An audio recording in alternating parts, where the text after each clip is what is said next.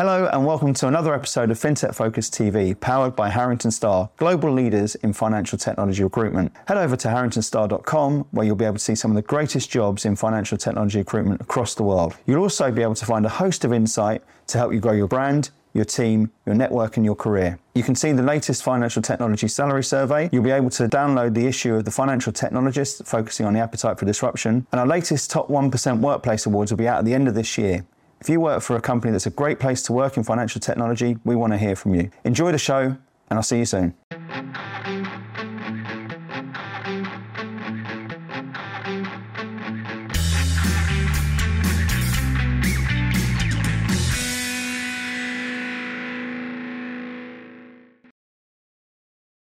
Hello and welcome to another special episode of FinTech Focus TV, coming live from the Americas Trading Conference, brought to you by Fix.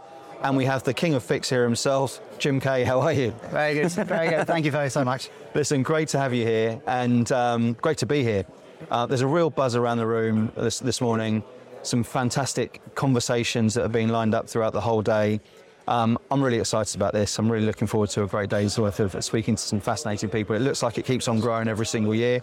I was talking that pre-pandemic, it was there over in the financial district. Back in America, and seeing it grow time on time is just awesome to see you guys doing it. So, Jim, we're going to get into what we can expect from the conference today, some of the themes, some of the things you're looking at. But before we do that, can you introduce yourself and tell us a little bit about Fix? Sure. So, my name is Jim Kaye. I'm the executive director of the Fix trading community. I have been doing that for the last 2 years or so, but I've been involved in Fix for the last 20 or so years. A decent part of my career. And that is basically a product electronic trading background, natural fits into Fix, and I've seen things change a lot over the last couple of decades. The organization grow, membership grow, everything we do grow. It's all changing, and it's done exactly that, hasn't it? I remember probably first sort of started interacting with the community 10, 15 years ago maybe, or something like that, and actually to see the evolution of it to where it is now, it's a powerhouse. And it's incredible to see where it is. It's incredible to see how passionate people who are in the community are about the community as well, which I don't think really happens in an awful lot of places. So it's got a special ingredient that does really well. I think it looks after its own effectively, and helps to provide, to solve genuine problems in a really collaborative way, and allows people to interact, which may well be competitive at various different phases, but I think people I think David Pearson said earlier on, they leave the guns at the door and sort of come in there to help solve the issues in the market. And I think that's generally been the kind of secret, if you like, to how he's worked. I mean, if you think about how Fix started out, it was basically two organisations who obviously had a business interest in working together, decided to open up what they'd built, their own IP, to the industry. They basically gave away something that was worth a lot of money to the industry, to the world, and that doesn't happen every day. And that kind of instilled a kind of sense of, if you like, community and almost gratitude from the industry. It's like, this has happened, we need to keep nurturing it. And then what you then do is find the whole thing self-perpetuates. You realise that you can repeat that trick again and again and again, and indeed you have to, because things keep changing. You look at the work we've been doing over the last 20 years has come from regulatory initiatives. It's come from the business trying to do more and more things. It's the business fundamentally trying to save money. And all these three sort of forces, if you like, do bring people together. These are not things you can fight. You can't necessarily do things better than other people. You just have to work together, and then you make your money in other ways. You apply the common standard in a particularly clever way, and then you differentiate yourself that way. And that, I think, has been a big mindset change, which has stuck with the organisation, our organisation, and indeed our membership ever since. And one thing it does is it encourages the sorts of people who like to work that way. If you look at any financial organisation, you get the doers, you get the leaders, you get the thinkers, you get all sorts. And our job, if you like, is to make sure that the right mix of those people can to get together with their peers from their competitors, their clients, their suppliers, all sorts of people to try and solve these problems. Because we've worked out as an industry that the more people you get around the table, within reason, the higher quality and outcomes you get. There's some brilliant minds across the industry, and I love the fact that there's so many different steering committees and regional committees, and this is a genuinely global effort that are looking at how we can solve the issues that allow everyone to thrive and move further forward. And when you look at the different groups, and even I love what you guys are doing with the sort of next generation of Fix as well. There's things that are being thought of all the way through the business to say, how can we look at all of the issues around it? And that's kind of the agenda today, right? Well, if you look at an agenda, it's not something there which is identical to everything else you're seeing in the industry. Yeah. There's things there that are clearly being thought of that sort of match the interest and the agenda of what you're talking about. So tell me a little bit about that. Tell me how you thought about the agenda. Tell me what you're lining up. Tell me how it works. I think the first place to start is, why do we run these in the first place? Why do we do conferences as a stands organisation? There are two reasons, and only two reasons. One is bring the community together. Make sure that the people we need to be talking to each other know who they are. Yeah. And just build those connections and maintain those connections. The other piece is really understand from the community what it is they need, and also push back information the other way. And the way we set our agendas is really about trying to achieve those objectives all at the same time. We want to have a broad enough agenda to get as many different types of people in the room as possible, because that's how you get the best sort of flow of information, the flow of ideas. At the same time, having it concentrated enough on relevant topics, so they're relevant both to what we're doing and also perhaps what the industry is worried about and perhaps we should be doing. And try and bring all those things together. So the agenda is set by our members. As an organisation, we just facilitate the process. We don't actually set anything. So our members set the agenda, right? Which is exactly the way it should be. They pick the speakers. Yeah. They set the agenda. They set the timings. They set FCA, everything. We work with partners. We have SIFMA here, for example, who have Wound in Financial Markets. Yeah. These are organisations we partner with, and their equivalents in other jurisdictions as well. Yeah. Because again, we want to learn what their members are worried about, where we don't have overlap. We want to find out what they're up to, and they can learn about what we're up to. So it's trying to use that flow of information, not just around our own community and our own membership, but others as well. Yeah. And that's how we do that. It's brilliant. And with regards to America itself as a hub, I know you guys are sort of a very global organisation, and you've got. I've seen some meetups in Tokyo. I've seen them in Australia. I've seen them in obviously the sort of the biggest one I think is in London, if I'm not mistaken, all across the Nordics. America's to me as just this sort of golden opportunity and such a growth area for everything. Tell me how you guys are set up over here, and what's the plan for North America? So we've kind of restaffed, if you like, over here. We haven't had anybody in the Americas for quite a long time. We've now got Lawrence Jones is our regional director. He's been here for a couple of years now. Yeah. We've pushing what we do far more in the Americas than we have done in recent years, and I think. I wouldn't say we've taken our eye off the ball. I think it's basically the pressures of work, if you like, regulatory environment and so on, has forced focus on Asia and Europe. There's just been a lot going on there. Now, I think the Americas is taking centre stage for all sorts of reasons, one of which is the small fact that it's the largest capital market on the planet, so of course we're going to have to focus on it. A huge proportion of our membership is based here anyway. So it's not like we don't have American members, we have plenty. And of course there's so much change going on. I mean, our agenda, we have T+1 settlement, of course, which is as we say, for topic. But there are dozens of other things. You've got some very, very active players in the regulatory space. You've got a hugely vibrant financial industry, not just in terms of the large players, but in terms of the rate of change, new generation of ideas, new firms coming through. It's all going on here. And we absolutely are committed to basically getting that community fully engaged in what we do, and really at the forefront of what we do. Going back to that agenda as well, with regards to this, is we mentioned obviously T+1, and we've been speaking about that being a sort of key part of it. I'm really looking forward to speaking about my favourite subject, the people aspect of all of this.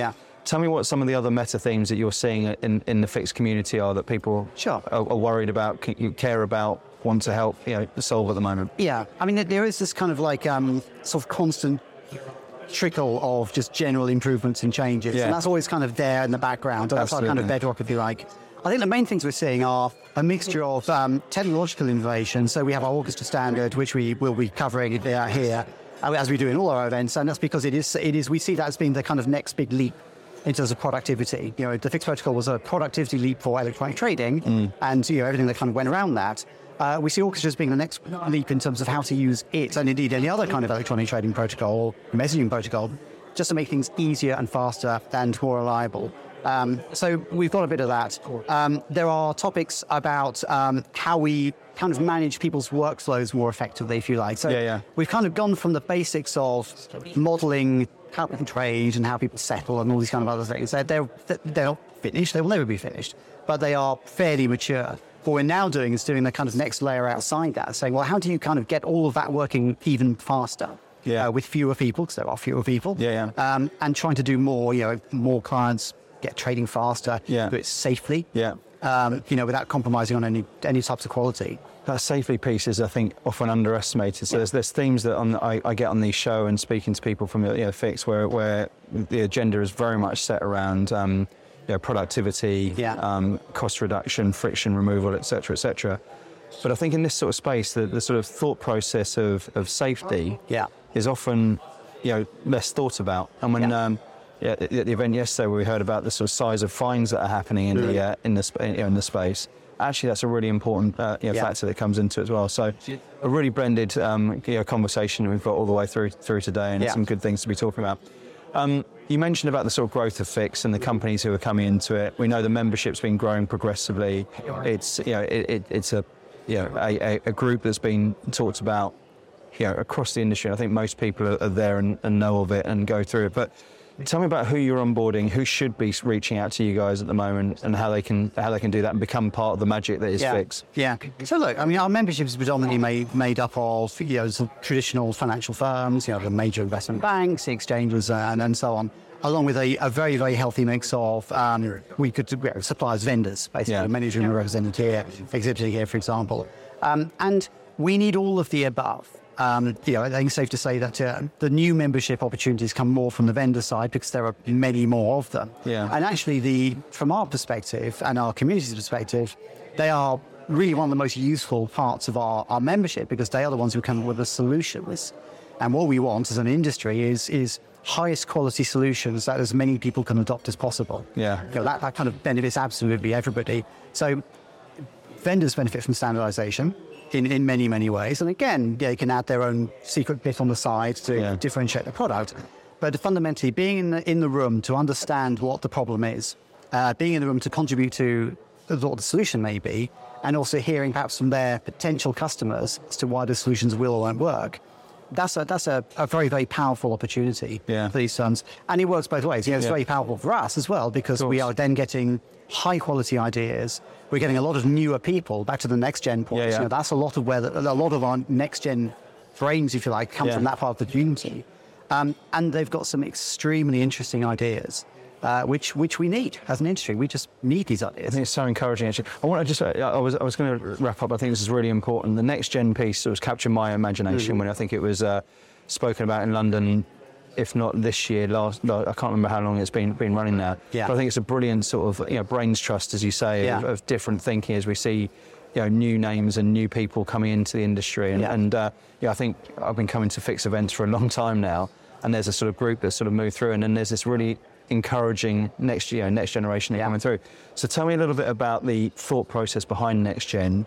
And how you guys are cultivating that and building that next group. So I think there's two parts to it. One is almost a purely selfish piece, which is we need to make sure that as people like myself who sort of move through the system, so to speak, there are other people coming behind to kind of pick up the reins. It's been something which a lot of the people who are involved in Fix have done so for a long time. And we're not going to be around forever. At some point we will. So it's not true. I know. It's not true. But that's something which is, that's a kind of internally focused view of the world, but of the problem. But I think the slightly bigger piece is simply we have an ability to kind of encourage people through that process.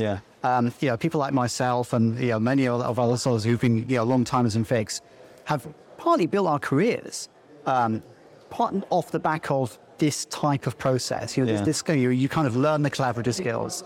You learn how to deal with other people. You learn how to facilitate conversations. You learn how to solve things. And these are fundamentally important skills that you don't necessarily pick up in your day job because you don't have that type of networking environment. And I think that's one of the big powerful things that we can deliver as an organization. In fact, you train people how to be good Fix people because good Fix people are just good industry people. 100%. And that goes well beyond industry people. You just get these are skills you can use absolutely anywhere. So I think that's something which is something very, very, very important to a lot of us on the leadership side when we fix. And of course, the side effect of that is that you end up with people coming through who, firstly, might want to give something back into the fix organization, which is good, but also just are able to work collaboratively with others, their competitors, their peers, their clients, and so on, in a manner that might not necessarily be that natural to them. So all of those things are vital. It's exciting. Yeah. I don't like the idea of this this sort of changing of the guard, though. We want to keep the gang together. It's a bit scary. I know. Yeah. Jim, let's finish off by saying how people should get in touch with you. They want to find out more about Fix. Who should they be reaching out to? What's the best way to get in touch? So the short and easy answer is we have a generic fix@fixtrading.org email account for people to get in touch with, and that will we'll monitor that, and we can generally find out how to respond to things. We of course have a website which is fixtrading.org. There's a lot of information on there as well. But the best thing to do is simply just email us, get in touch. We'll answer your questions, and we'd love to hear from you. Always do it. Yeah. Well, Jim, from me, it's a massive thank you. I love these days. I love the events. I love what you guys are doing. It's always an absolute privilege to be involved in it. Can't wait to hear what comes out of it throughout the rest of the day. And thanks for putting on another great show. No problem at all. Thanks really so good much. To see you. Great. Thank you. Thanks for watching. We'll see you soon on another episode of FinTech Focus TV. Thanks a lot.